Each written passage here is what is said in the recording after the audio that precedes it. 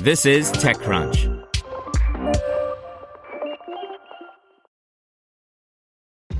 This episode is brought to you by ShipStation.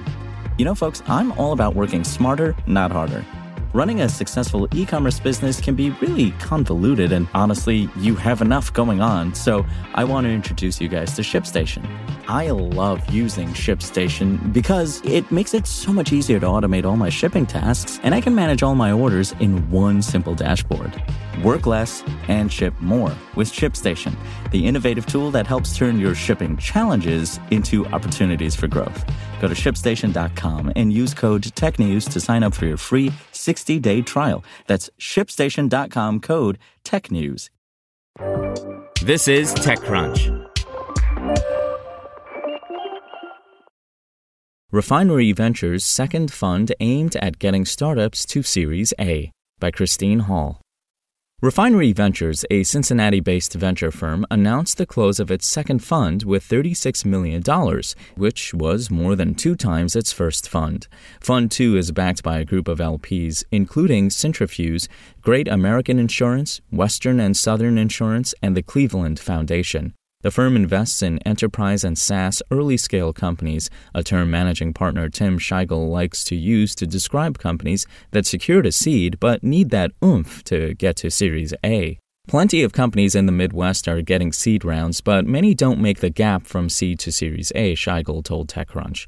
You have product market fit, but instead of selling to friends and family, you are selling to organizations. Now you need forecasts and other projections you have never done. Most investors initially focus on the founder, but few founders, in Scheigel's opinion, have experience with hypergrowth.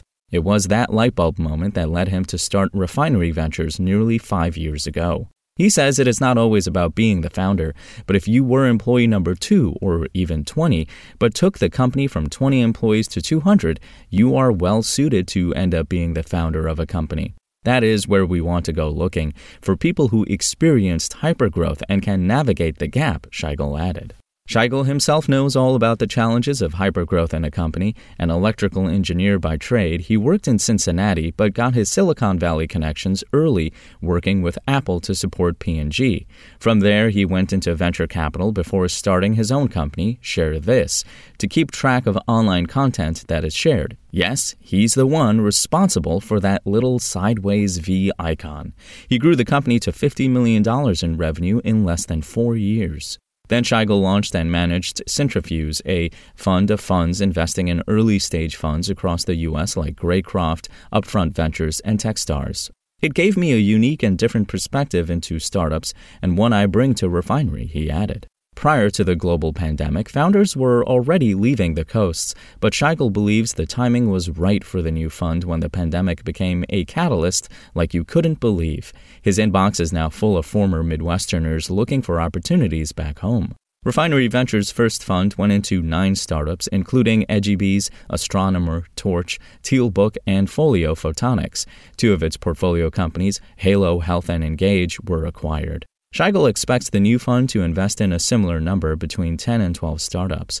Refinery has already invested from the second fund into companies like Vantage Robotics, Red Circle, and StoryTap. It will also utilize part of the funding to discover and invest in dual-use technologies, companies going after both commercial and government, similar to EdgyBees and Vantage Robotics. Spoken Layer.